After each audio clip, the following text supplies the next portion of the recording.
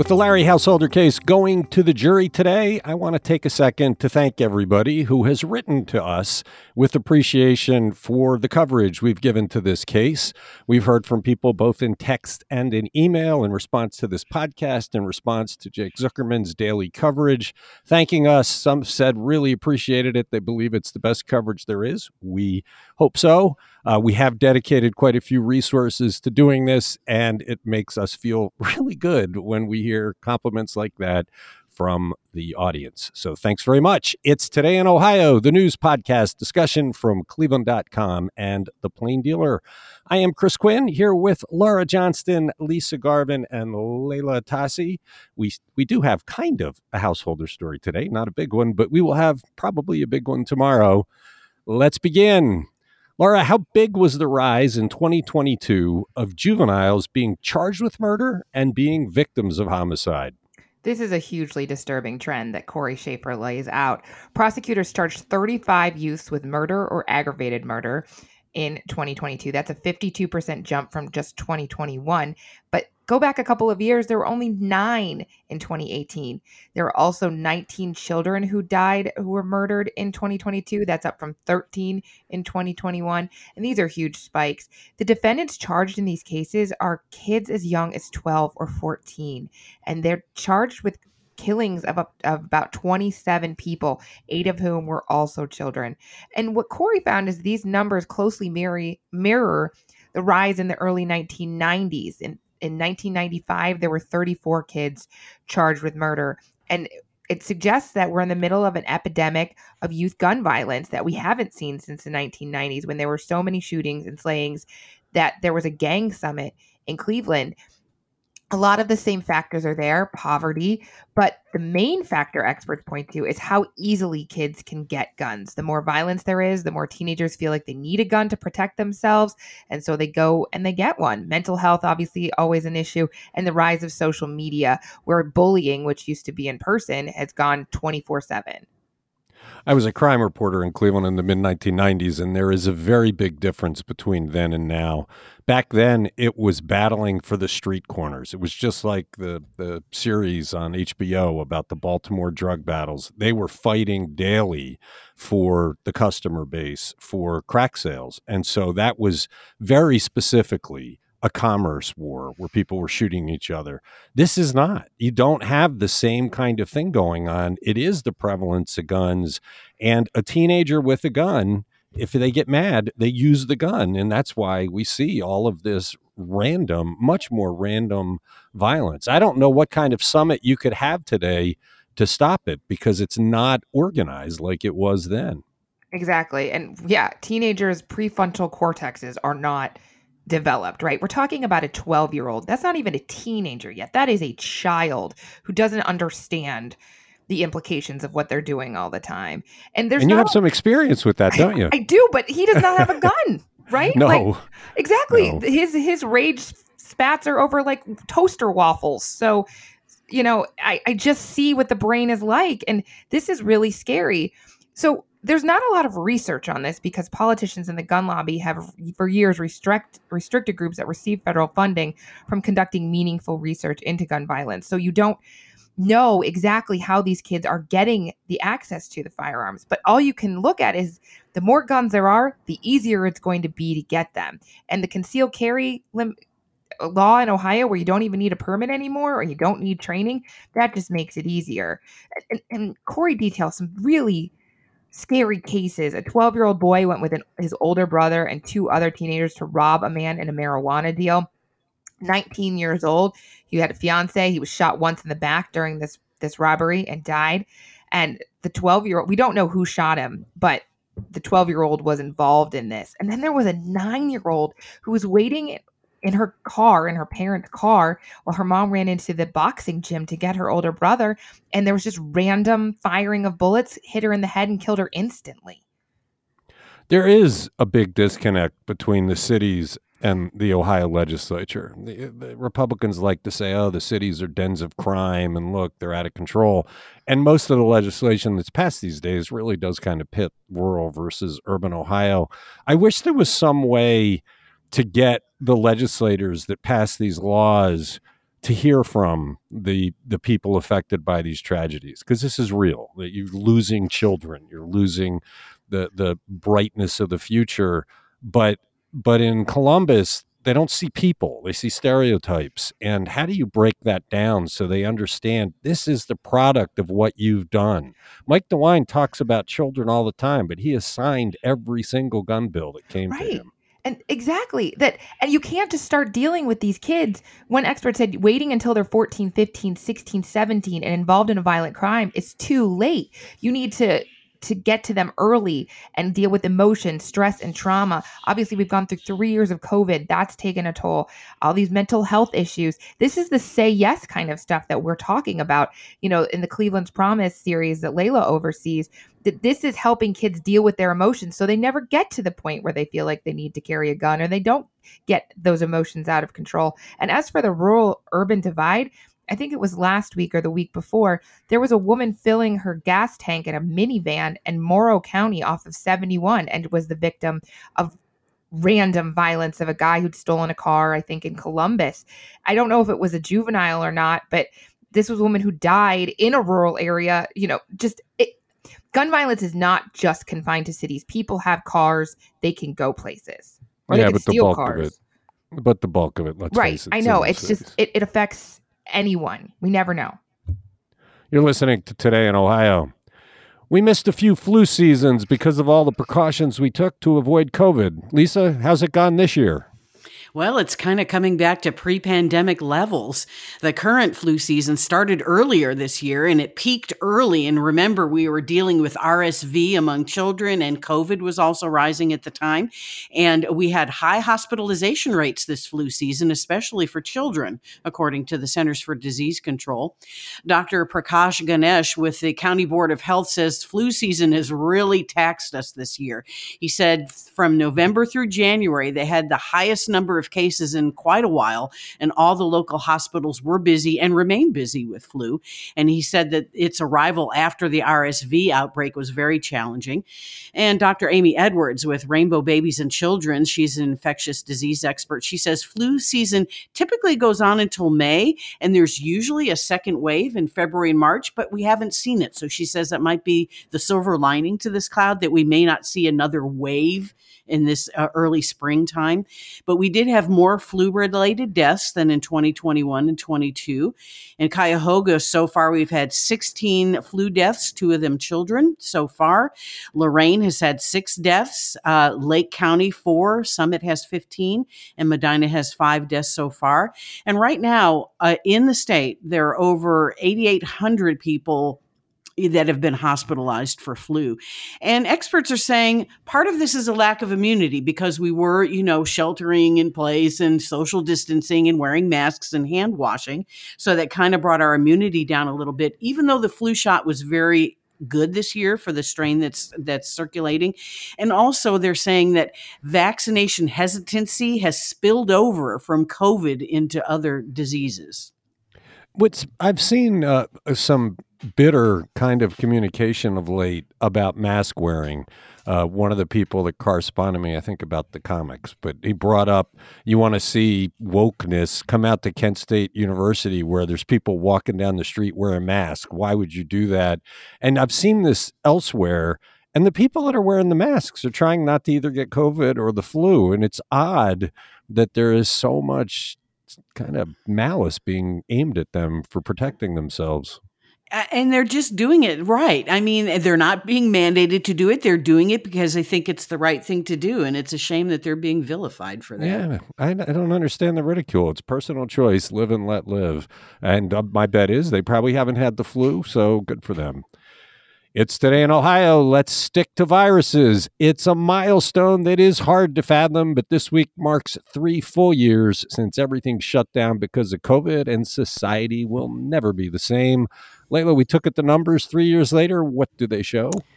Rich Exner, one of our data gurus, our OG data guru, I should say, tells us that so many Ohioans have died from COVID that if they were all in one place, they would make up one of Ohio's 15 largest cities. mean, that's a very grim and startling way to look at the impact that this disease has had on us. But man, it puts the terrible reality of these past few years into perspective. By official accounting from the Ohio Department of Health, 41,242 Ohioans died of COVID during the first 3 years of the pandemic. 13,621 were in the first year, 18,277 in year two, and 9,344 last year. Our overall death toll in Ohio jumped by more than 57,000 in that 3-year period over the 3 years preceding it. A lot of those deaths are assumed to be indirectly related to COVID, either because folks delayed medical treatment during lockdown or because their lifestyles changed for the worse, or because of the stress of living through the pandemic and the toll that takes on your health. We saw more than 100,000 hospitalizations.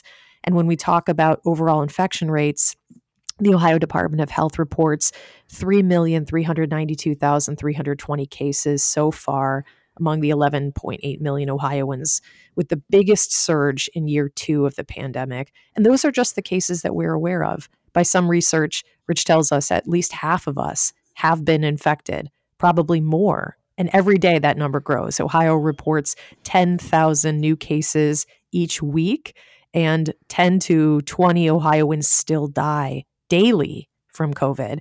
Yet cases are generally much less severe than they once were, thanks in large part to the vaccine and new treatments.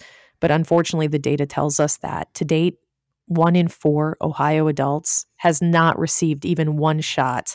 But even among the 6.8 million adults who have been vaccinated, only 3.8 million returned for the booster at some point, and only 1.7 million have gotten the latest booster, which has been available since September. So unfortunately for the unvaccinated folks, they make up 93% of the COVID deaths and hospitalizations. Yeah, I'm ready for another booster. It's been 6 months. It's time to bring it back. Rich was frustrated because I had asked him at the start of this, can we figure out really accurately how many people have had this and have not? Because we suspect we're probably getting down to 20% or less that have not had it, which is, if I'm right, the podcast is way out of whack because 3/4 of us haven't had it. Mm-hmm. But you can't get it. There is nothing reliable to do it based on testing and smart estimating. A lot of people that got it tested positive with a home test never reported it. So they're not counted, but there's nobody that's really come up with a system to estimate that. So we have no clue. We don't know what percentage have not had it. I think also a big part in a big problem in trying to get at that true number is the number of people who were asymptomatic and transmitting the virus. I mean, when my whole family around Christmas tested positive, only my husband and I really had symptoms. One of my kids, it didn't affect her at all. I mean, she was just her normal self. And I thought for sure it had skipped over her. Nope, we tested her positive. And so I'm certain that there are plenty of people who have that, reaction to the virus, and they're just out there. So I don't think there's a way to know. I think that it's possible that we all have had it. We've all been carrying it at some point. But it's a different thing. But when West Nile virus hit back, 10, 15 years ago, the county went out and just did random blood testing to get an estimate of how many of us had it. And it turned out that a huge percentage of us had it with no symptoms. Coronavirus is different because signs that you've had it leave the body much more quickly than other viruses. But you would think that there'd be some scientific process where if you go out and you do random testing and you get some percentage of positive, you could extrapolate from that to say, okay, if that percentage is positive, what does that mean for the greater population? We're just not seeing it. We don't know. Has anyone been doing that kind of study? It does not. Rich looked. Rich really did give it the college try, and it's not really think about available. How politicized COVID was, right? If you were like, I'm going to go take a random sample to see how many people have COVID, I feel like there would be an uproar. That's true. I think you would have a hard time getting people to voluntarily participate in that kind of thing, given the politics, how unfortunately public health became a political issue somehow, and it cost lives. I mean, that was another interesting part of Rich's story, was he revisited the data on how the numbers break down among the rural and urban divisions. And it's just one of the most upsetting facts about these past few years. Folks in rural areas were much less likely to get vaccinated, and the death rates from COVID really follow the vaccination trends very closely. It's just terrible. And of course, vaccination rates follow politics. Right. So did masking. Further dividing this partisan world that we live in, which is, very unfortunate. Yeah, I feel like when I was a kid, the nation would have rallied like they did with polio and in unison fought this back. And instead, the partisanship turned it into a horrible divide. 3 years. You're listening to Today in Ohio. We are taking a page from New York Magazine, which put together a very long modern-day guide to etiquette. We figured that Midwesterners might see some things differently. Laura, what are we after? We want to hear from readers what they're dying to know about society niceties and norms post-pandemic and what they think the answers are. We've had some heated, hilarious newsroom debates on this, like how many exclamation points in an email is too many, which I don't think we want to argue on this podcast. No. But one question that really stumps me is tipping, which our food writer Paris Wolf is going to take on. After the pandemic, with the shortage of workers, it seemed like anywhere you go, it asks you to tip. Like you swipe your credit card and then you get a box saying, do you want to tip 15 or 20 or 25%? Like I bought my daughter a donut on Sunday after church and it cost $3. And the very nice cashier hands it to her and I tipped 45 cents because I felt like a jerk if I didn't at least tip the minimum on it. So that's a burning question because I feel like, you didn't used to tip on carry out food. One thing I want to know, is it okay to leave your food trash under your seat at a stadium or after a movie anymore? I always did this growing up. Now it seems pretty crass. Laura. I know. My God. I know. I feel bad. Horrible. It was always like an accepted thing. Like you could leave your hot dog wrapper or something. And now I think, no, you never could. Okay, thank you. Then I need to be told that. She's from Canada, folks. So, you there's need to pick up your trash at the stadium. It's not okay to leave your empty cup there. The New York Magazine article had some very interesting things, like don't ever intentionally wake up your significant other. And you can make up any lie to exit from an awkward drinks-only date. It was that kind of thing. There are 194 of these, and some of them, when you looked at them, you just thought, okay, that wouldn't really fly in the Midwest. One of the ones that one of our reporters looked at, I think it was one of the first ones in New York Magazine, was like, do you have to read every book your friends write? And he's like, I don't know anyone who's ever written a book. So that is not one we're going to address in our Cleveland specific. Well, no, there are a lot of people who self-publish books. Well, and then the answer is you don't have to read them all. No. Especially if they're self-published. I think there should be a double standard there for publishing houses and self-published. Can I just say, you can wake up your significant other if the baby's crying and he said it's his night. Oh, okay. That's fair. That is fair. If you've heard this story before, you have like 3 seconds to say, oh, I've heard this before. Otherwise, you got to suffer through the whole thing. I mean, I don't know who decides these. I mean, it's the writers in New York Magazine, and it's going to be us writing these. So take it with a grain of salt. But it's nice to get a chance to think about these things and have a discussion on, just how to make the world a more pleasant place for each other. Well, and an interesting dynamic has occurred in the newsroom. People are bringing these things up and then pretending they're not going to write them. So then Laura sits down and bangs out the item. I think in the end, half of these will be written by Laura. No, because obviously I have my understanding of trash in the stadium is obviously very, very off balance there. We are looking for anybody's thoughts on this. I sent it out in my subtext account today. We have a story on cleveland.com. Jane Maurice, the reporter, is collecting them. So if you have thoughts on these, please send them. We think it'll be a interesting and somewhat humorous collection that differentiates us from those folks back in New York. You're listening to Today in Ohio. The nuclear plants at the heart of the Larry Householder corruption trial have a new owner. Comes interesting the day before the closing arguments in the Householder trial. Lisa, who owns those plants now? Well, the current owner, Energy Harbor, owns the Perry and Davis-Besse nuclear plants, and they sold those for $3.4 billion to Texas-based Vistra Corporation, along with the Beaver Valley nuclear facility in Pennsylvania. They will become part of a new subsidiary called Vistra Vision.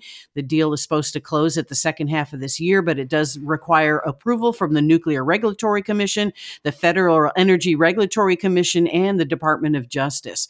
Now, Vistra, I did not know this, also operates 7 natural gas, oil, and coal power plants here in Ohio. They are the largest generator in the Buckeye State of energy, and they were part of a coalition that tried to overturn House Bill 6.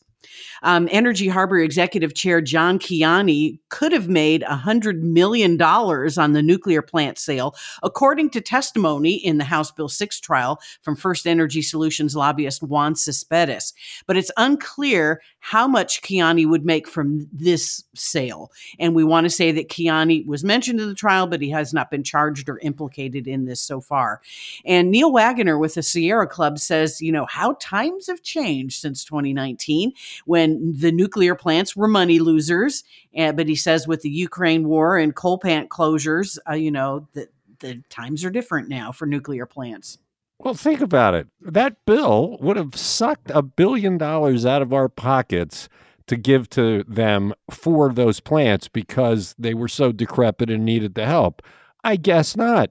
Bill Seitz testified to the positive aspects of HB 6 in this trial. Obviously, this money was not needed. Obviously, this was a scam from the first day. Mike DeWine, when this first broke, said he believes in subsidies for nuclear plants. He believes in them. Well, obviously, these things had value because somebody bought them without those subsidies. Right. And there have been pushes. There have been tax incentives for nuclear plants. There have been pushes to, it's carbon neutral. I mean, it's not exactly renewable, but it is carbon neutral.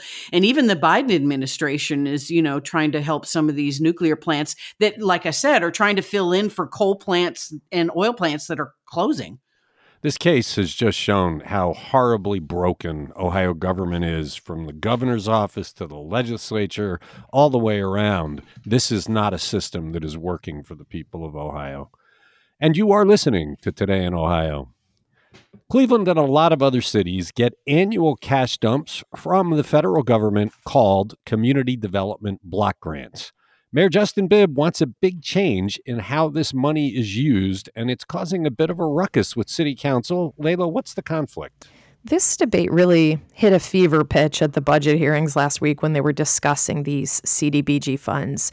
The city's community development corporations are these organizations that address all kinds of issues in their respective neighborhoods. They help residents carry out small home improvements. They clean up illegal dump sites. They conduct security patrols for businesses. They do crime awareness and prevention. They remove graffiti. They do landlord and tenant mediation and financial literacy. The list is just endless. Basically, they're providing services that the city has failed to provide.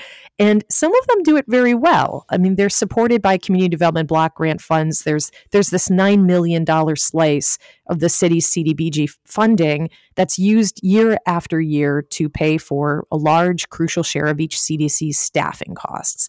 And Bibb controls roughly 1.2 million of that, and the other 7.6 million is controlled by and split among the city council's 17 members for their CDCs and their neighborhoods. But the city is supposed to be hitting a series of goals with that money, and they've kind of failed to do that lately. So now Bibb wants to shake up the system of how those dollars are being deployed to prevent losing the block grants. He wants to narrow the focus of all that work that the CDCs perform. He wants to limit that laundry list of services and have each CDC choose just one service that's eligible for federal reimbursement, while using at least half of their CDBG money to help improve the city's housing stock by helping with major home renovation and rehabilitation and maintenance projects. And also, economic development is another focus of this year's policy change. He wants to prioritize more assistance for small businesses, like helping them expand or relocate. And there are new limits on how small a project can be to count toward the CDBG goals. And meanwhile, city council members argue that actually the CDCs shouldn't be funded at all by CDBG money, that because there are just too many strings attached. They say the services the CDCs provide are critical to the well-being of the neighborhoods and their residents, and so the CDC should get support from the general fund so that the CDC staff isn't mired in paperwork and hampered by all these restrictions. Then the city can use the CDBG money for projects that do qualify, like street repairs and things like that. So we'll see how this debate plays out. It looks like some of the players feel like, hey, we are rowing in the same direction here. There's no need to. We all want the same things. We want high quality services and to meet the needs of the community. So let's find a way. It's a sign of broken government, though. I mean, when they first got the CDBG money, roughly half the city wards didn't qualify. They didn't have the poverty rates you needed to do it. And so council built a thing where even the council people in those wards got the same amounts of money. It just came from the general fund. I think they all probably qualified today. But the whole idea was the city is failing to provide services. These CDCs were focused on neighborhood projects. Some of them would replace stoves for seniors or roofs or the plumbing, or there were all sorts of things to keep people in their homes. But some hired code enforcement officers because the city was doing such a bad job in enforcing code violations that you had that broken windows thing happening in the neighborhoods where they were deteriorating. What I don't get, these were created to spend this money on the goals that the federal government had set. If they're not doing that, why doesn't the city provide these services? I mean, that's a great question. You're absolutely right. And yeah, I think they do run the risk of losing some of this block grant funding if they're not hitting their marks. And so whether it's council's solution of switching out the general fund money for the CDBG funding, or it's this idea of narrowing the focus of what this money can be spent on, I think one of these has to be the solution to the problem, or they're going to run afoul of the federal regulations. Well, and like you said, there are some CDCs that are great. The Detroit Shoreway, Broadway Slavic Village. They've done year after year after year. They've done great work. Tony Brancatelli, who became a city councilman, came out of that CDC, I believe. But there are others that have been shady beyond belief. We've had audits in the past. This goes back decades and decades. And it all depends on who the council person is as to whether they're holding them to a rigor. I just don't understand why you have to create a third-party nonprofit to do what the city's supposed to do. Right. Yeah, that's exactly that's a philosophical question at the heart of this. Okay, you're listening to Today in Ohio. We know we've had one of the mildest winters on record, but we are still not Florida. Laura, how is it that Cleveland has emerged as a spring break destination? Okay, well, emerging is the key word here. So it's not like we're in the top 10 of places for people to go on their spring breaks, but we are increasing the number of people that are booking Airbnbs here. So I couldn't give you one reason, and neither can Destination Cleveland. They pointed to a couple of things happening: men's and women's Mid-American Conference college basketball tournaments at Rocket Mortgage Fieldhouse, which I feel like we host pretty much every year. Maybe they're coming for St. Patrick's Day. It is on a Friday, after all, this year. The Cleveland International Film Festival, the Great Lakes Science Center, the zoo. And maybe it's just all the sunshine that we have. Hey, maybe they're coming to get the tail end of skiing at Boston Mills. I'm not exactly sure why they're coming.